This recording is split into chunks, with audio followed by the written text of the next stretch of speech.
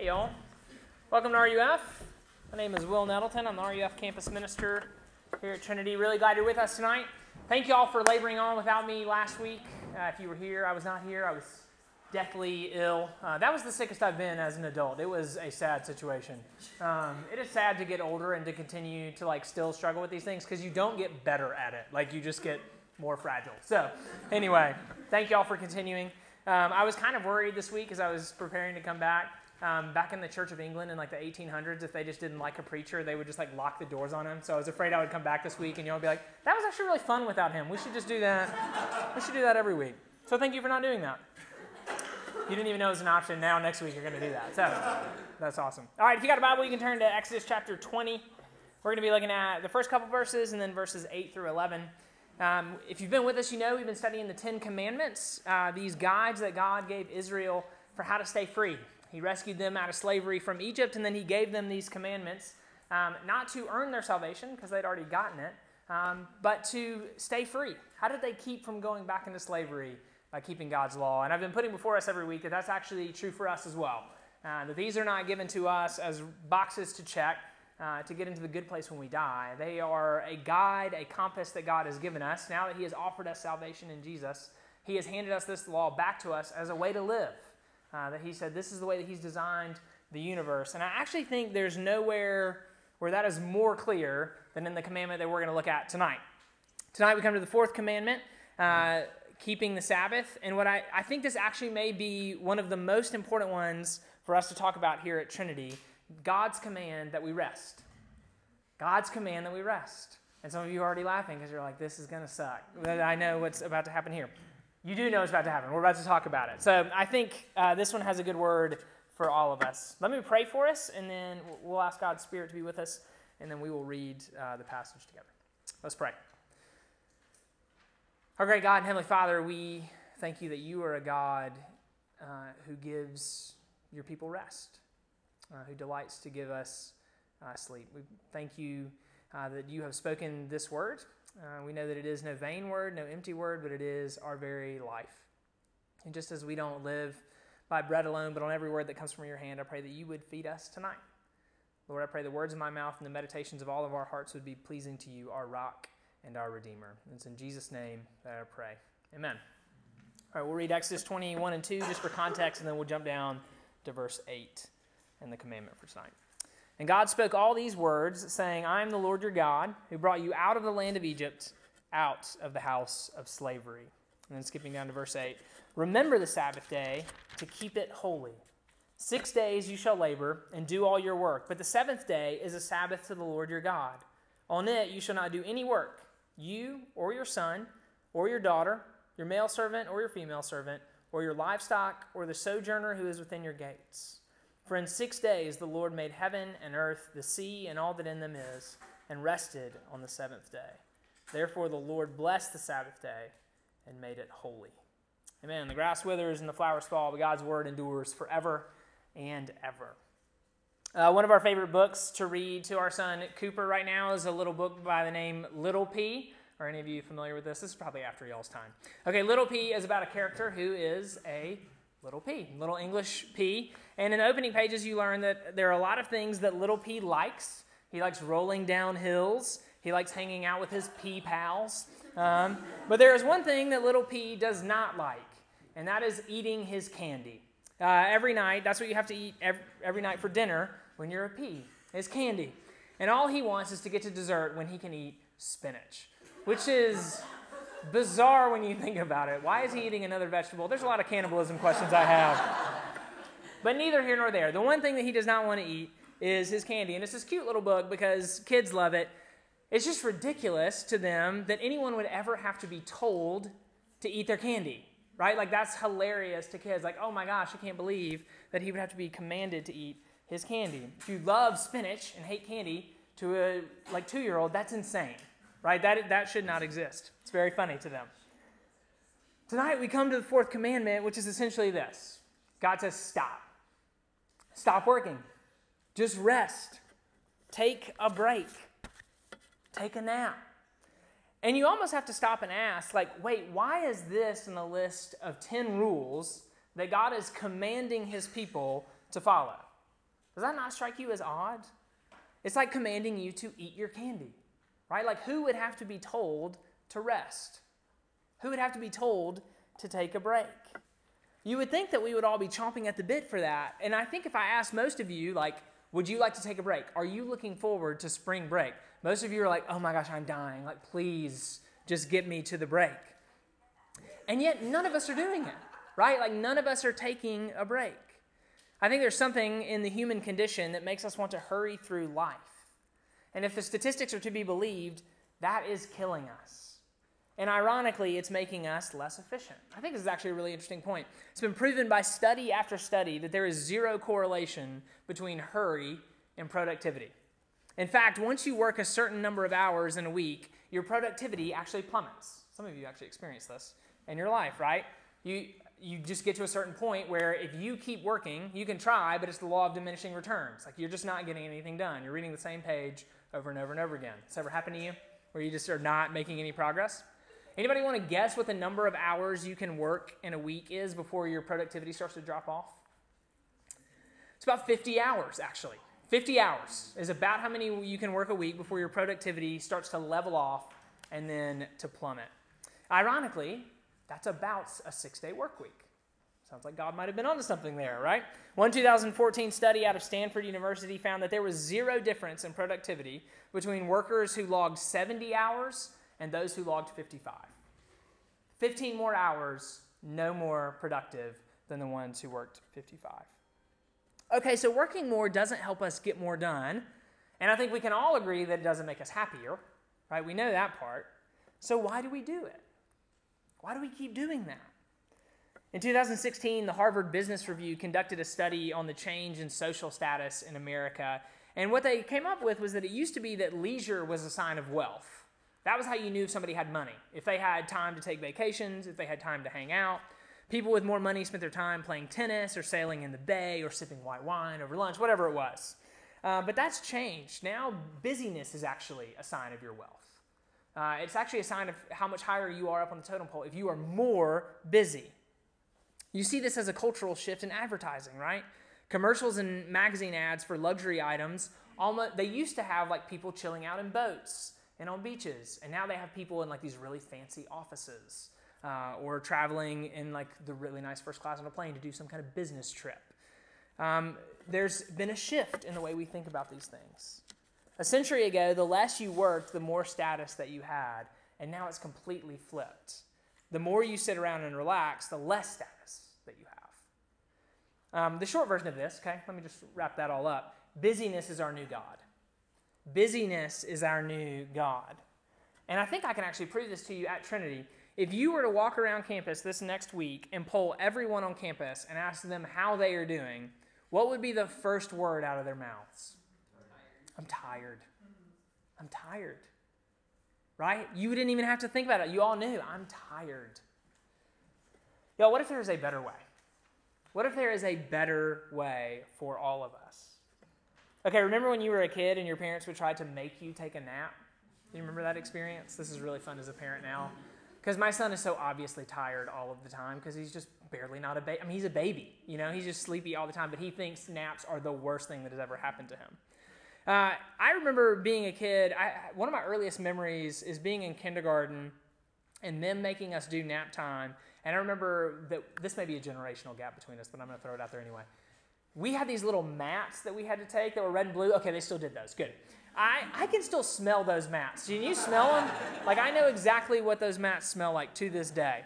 And so we would have those little red and blue mats that would be a part of your school supply list. And after lunch, your teacher would tell you to put your mat on the ground, and they would turn the lights down, and you would have to take a nap. And like you, as a kindergartner, were like, this is bull crap. Like, I just want to play Oregon Trail, or that was what we were doing, on those like old, ancient Apple Mac. Never mind. Don't worry about it.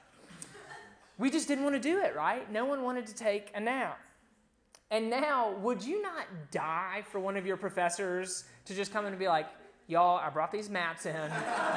Everyone grab one, lay it on the ground. I'm going to turn the lights down, and we're all just going to take a nap. You would cry, right? Like, you would cry if your professor did that.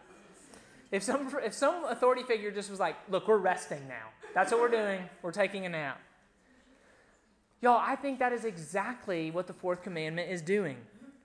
I think God is coming in and being like, we're taking a nap. We're resting. We're taking a break. Right? We're not doing this. You need to stop. You need to rest. Okay, so I want to look at 4 things tonight. What do we do? How do we do this Sabbath? What is the Sabbath that we're going to do? How do we do it? And why do we do it? Actually, 3 things. So I'm bad at math. 3 things. What do we do the Sabbath? How do we do it? Why do we do it? Okay, so what are we actually doing? What is it that God is commanding us to do in this commandment? Look back at verse 8 with me, where he says, remember the Sabbath day to keep it holy. Okay, so God gives us 2 things for this commandment. Remember and keep it holy. Why does Israel need to remember the Sabbath day? Okay, so for Israel, this is not the first time that they've heard about this, not the first time they've heard about Sabbath. On their way out of Egypt, God provided them manna, right? The magic bread from heaven. You remember that story? They get that for 6 days out of the 7. And then Exodus 16:23 tells us that the 7th day was supposed to be a day of rest. They're supposed to take a break from that, a holy Sabbath to the Lord. And so that was the pattern. You had 6 regular days, and then you had 1 day that was set apart. And on that day, they were supposed to remember God's provision for them. The Sabbath day was a day to recall all the ways that God's worked for them from Egypt up until now, and the way he's given them his grace. And it was an opportunity to worship God. Okay, so remembering, that's what Israel is called to do. That's what God's also calling us to do. Remember the Sabbath day. And remembering, as you can imagine, involves far more than just like actually calling it to mind, right? Remembering the Sabbath is kind of like remembering someone's birthday or like an important anniversary. It's not enough to just remember the day, right? There has to be more than that. There need to be presents and there need to be cards and stuff, right? I always think of Dwight Schrute's banner for the birthday, right, in the office. It is your birthday, right? That's an insufficient birthday celebration. That's not enough for us. You have to make it special. That's what remembering the day means. It means using it to show our love for God in a special way. And it means keeping it holy. Okay, so holy is one of those loaded, I don't know what tradition you grew up in. Maybe you're exploring Christianity for the first time. We always want to say that you're welcome here. We're always glad you're a part of RUF. Even if you never change your mind on any of this stuff, we're really glad that you're here. So holy may be one of those words for you that you're like, I've heard that. I feel like I got a general sense of what it is. But it's a loaded spiritual word that we often just assume means morally righteous. The things that are just like the best or whatever. But actually in the Old Testament, holy just meant set apart for a special use. Usually it had a religious element to it or a moral element to it. But it just meant set apart. That's what holy meant. This is why you could have plates in the temple that were holy. Right? They were holy plates. Were they more righteous than the other plates? No. They just were set apart for a different use. They were set apart for a spiritual use. This kind of helps you understand, right, why God talks about being holy and his people being holy, that they are set apart for a special purpose. They weren't always more righteous than everybody else. We know that from the rest of the Old Testament. So when God commands us to keep the Sabbath day holy, he's saying, set this day apart. Set it aside from the other days. It's different than the other 6 days of the week. Okay, so that's what God's calling us to do. Remember it, keep it holy, set it aside.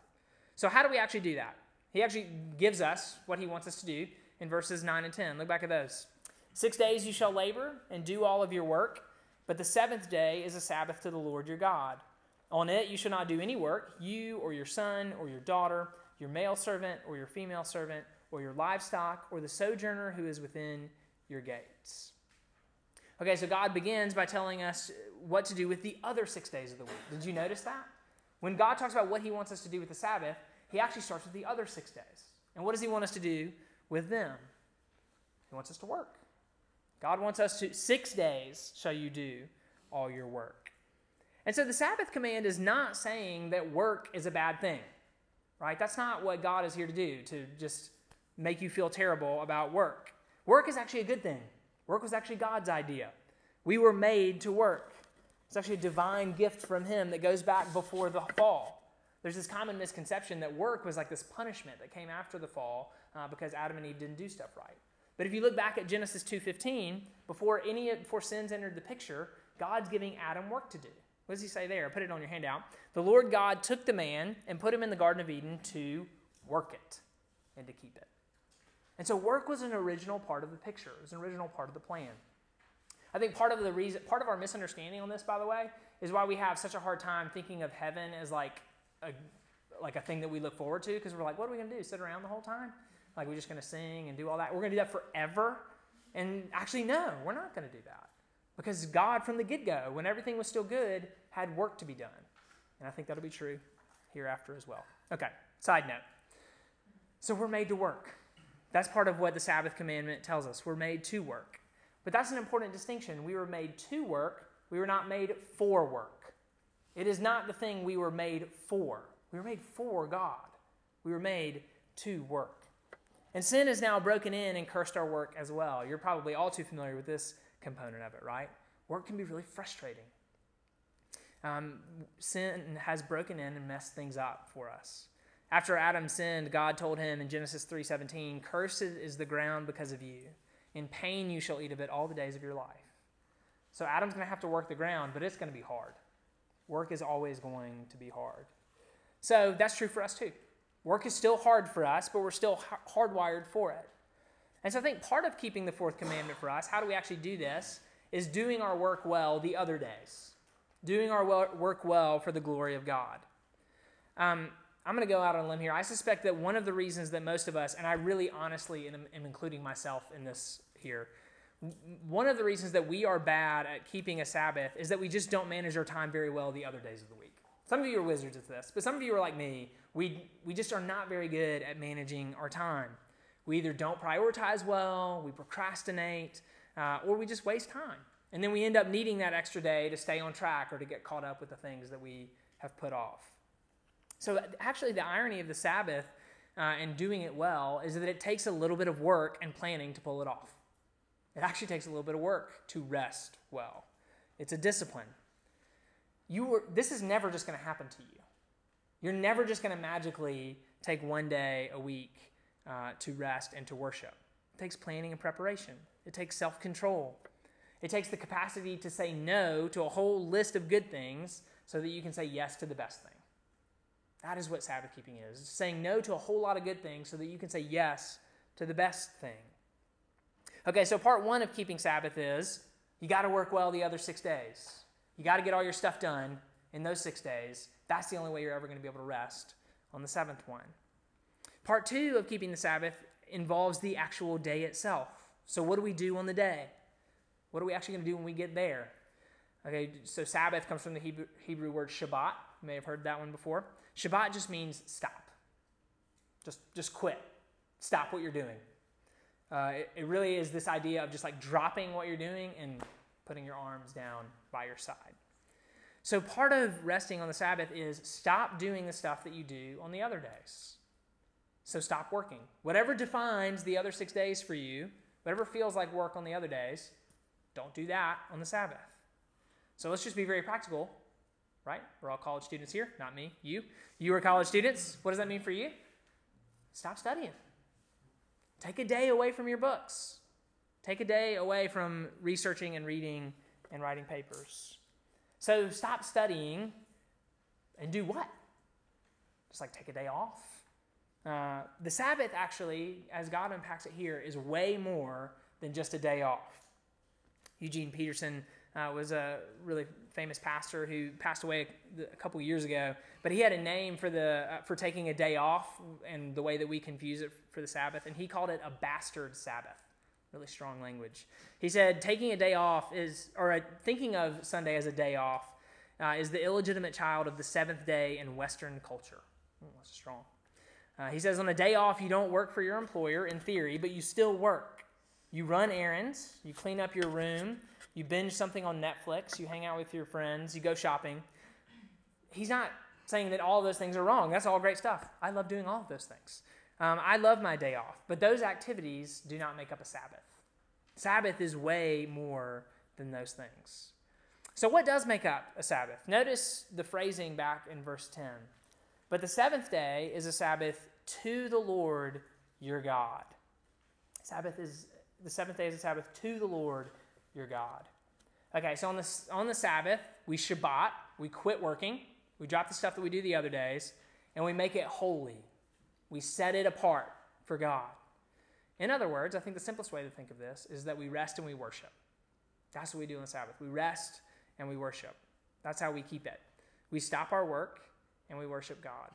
And for some of you, that sounds like we take naps and we go to church. And that is part of what I mean, but it's not all of what I mean. Because worship is not simply singing worship songs. It is that. But worship is all of life. This is all of what we do in life. So there are lots of things that fall into the category of worship, things that we can do for the glory of God.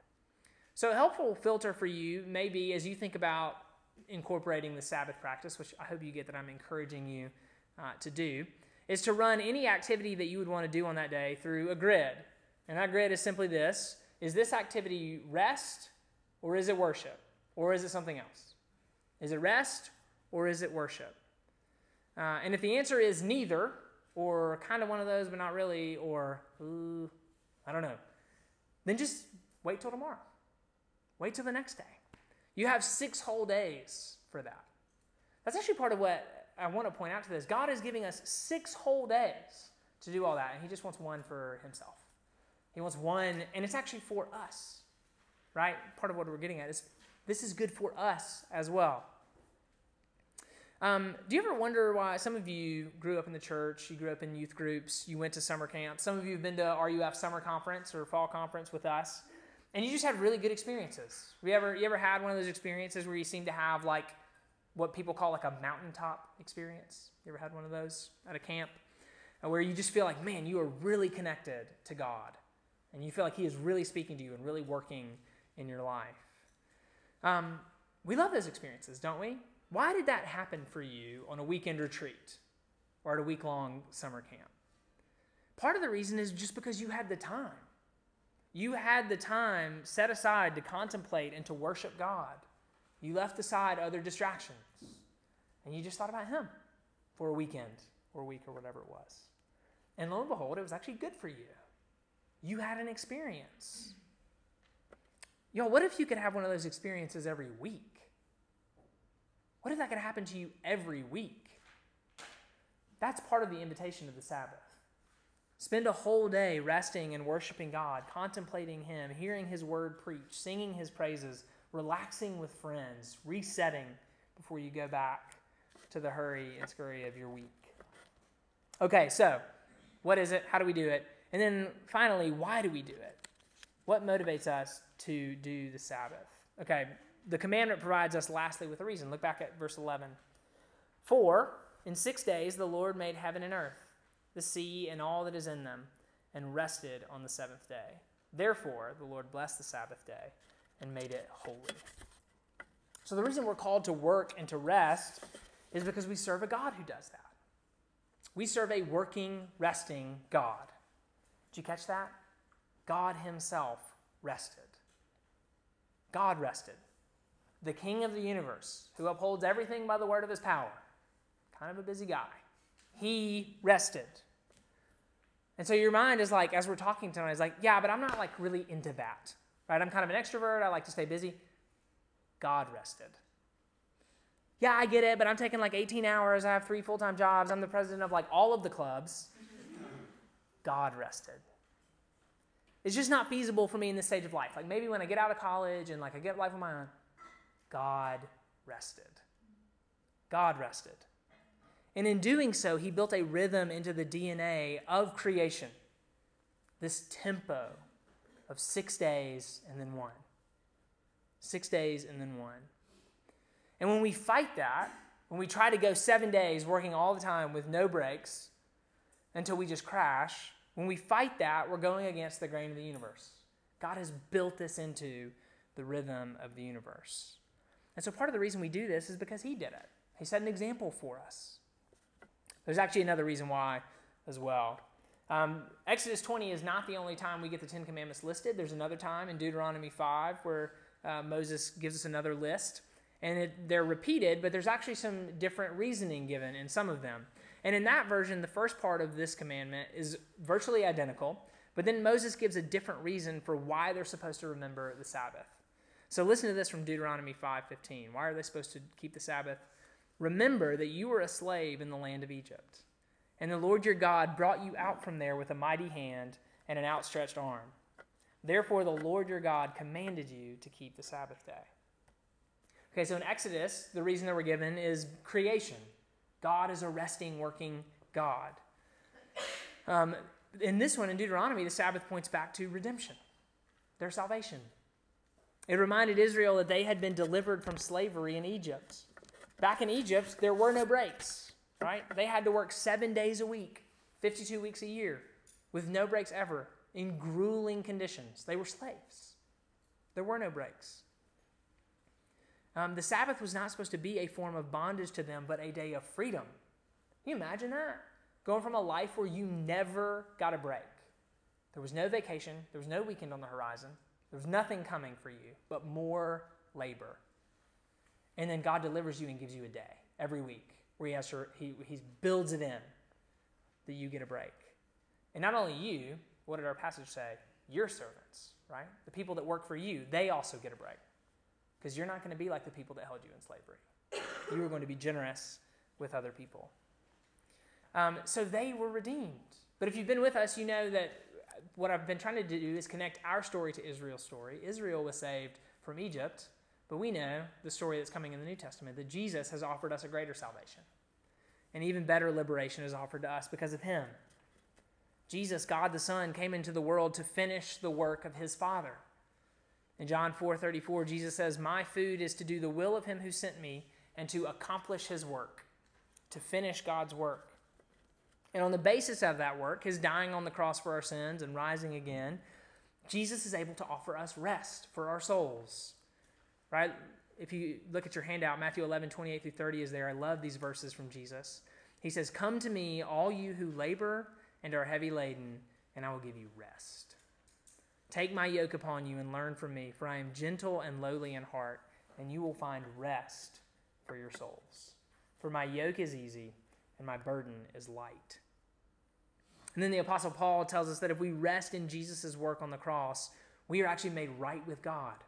Listen to this from Romans 4:4-5. "Now to the one who works, his wages are not counted as a gift, but as his due. And the one who does not work, but believes in him who justifies the ungodly, his faith is counted as righteousness." Paul says for those of us who rest in Jesus, our faith is counted to us as righteousness. We don't work for our righteousness, we rest in Jesus's. And I think this is actually, that last thing is actually at the core of our inability to keep this commandment. So if as you've been listening to me talk all night, if you've just been like, yeah, that's not going to happen. I'm not going to do that. I just know myself. I know myself, it's not going to happen. I'm not going to do that. I can't pull that off. I wonder if part of that is not because so much of our exhaustion is related to a distorted view of God. What if the reason for so much of what we do is that we are trying to constantly present a resume to others and God for acceptance? What if the reason that you cannot stop working is because you are so afraid that if you do, you will fall behind and people here will reject you? And not just people here, your parents, and maybe even God himself. That if you take your foot off the gas for 1 second, you will lose everything.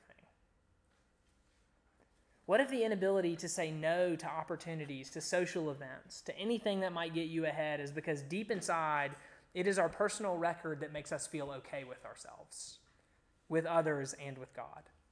That if we just keep working, if we keep grinding, then we will be okay. But the Bible tells us that justification by faith means that you have nothing left to prove, because Jesus has proved everything for you. You have no resume left to build with God and couldn't do it anyway, but you don't have one left to build because Jesus has proven it all and built a perfect resume for you to rest in. Justification means we are no longer exhaustively working to make God like us and accept us, but instead we are restfully working out of love for God because he already fully accepts us and likes us. God loves us and he likes us in Jesus Christ, which I think is good news for our souls, but it's also good news for our time and how we spend it. You can actually take a day off. You can actually rest. You could actually take a Sabbath because Jesus rose from the dead, and he defines you now. You know that no one else gets to decide who you are, that Jesus has decided who you are, and so you can take a break. You can take 1 day for rest and for worship because Jesus rose from the dead. That's actually part of the reason, maybe you've wondered as we've talked about Sabbath tonight, why did Jews continue to celebrate Sabbath on the last day, but but Christians kind of traditionally celebrate this day on Sunday. You may have that question. One of the reasons that we do it on Sunday is because Sunday is traditionally the day that we believe Jesus rose from the dead. This is the day that he rose from the dead. We see examples of his followers gathering on what they called the Lord's Day. You see some references to that in the New Testament, which is just what they meant by Sunday. Sunday was when they gathered to rest and to worship together. And so Christians from the first century on have traditionally gathered on Sunday to worship God together and to rest and to keep that Sabbath principle from the Ten Commandments. That there's one day in 7 that we take to stop working and to worship and to give back to God. So what about you? What if there really is a better way forward for you? Like, what if you could actually rest? What if that, kind of constant thrum of anxiety could just pause for one day every week? What if God might be working in just such a way in your life? Recently, there was a survey that was done by a doctor who was citing the happiest people on earth, and near the top of the list was a group of Christians called Seventh-day Adventists. Seventh-day Adventists are religious, literally, about the Sabbath. It's in their name, seventh day. They still believe that the Sabbath ought to be on Saturday. It's a separate question. We can talk about it if you want to. But that's their main deal. They take a Sabbath every single week. And this doctor noted that they lived 10 years longer than the average American. Is that not crazy? They lived 10 years longer than the average American. And what's interesting is that if you do the math, if you Sabbathed every Sunday, every 7 days, or for them every Saturday, and you did that for your whole life, it adds up to about 10 years. So this is literally adding years to their life, right? When we say that the Sabbath is life-giving, we kind of mean literally that you could live longer because of this. Or to say it another way, if you keep going the way you're going to go, you're going to die earlier. You were not built to live like this. None of us were. So what if there was a way? What if you could take off one day a week to rest and to worship God, and it could add years to your life, could make you more efficient at the work you do the other 6 days, and give you a weekly mountaintop spiritual experience where you get to experience the joys of communion with Jesus? Would that be worth your time? That's what the Sabbath is inviting you to. That's what God is asking you to consider. And I think it's part of what Jesus means when he says, "Come to me, all you who are weary and heavy laden, and I will give you rest." Amen. Let me pray for us, and then we'll sing. God in heaven, thank you again for the words of the psalmist. It tells us that it is in vain that we rise early and stay up late after anxious toil, because you give to your beloved sleep. We thank you, Jesus, that you've said that you long to give us rest, that your yoke is easier and your burden is light. So I pray for my friends who are overburdened, who are busy, who have many things on their plate. God, would you help?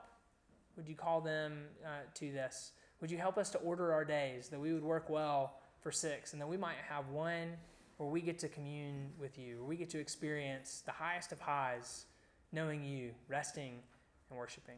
Jesus, we thank you for the work that you did on our behalf, perfectly keeping God's law, that we might rest in that work, that we might be justified before God the Father because of what you've done. And we praise you for it. And we pray all these things in Jesus' name. Amen.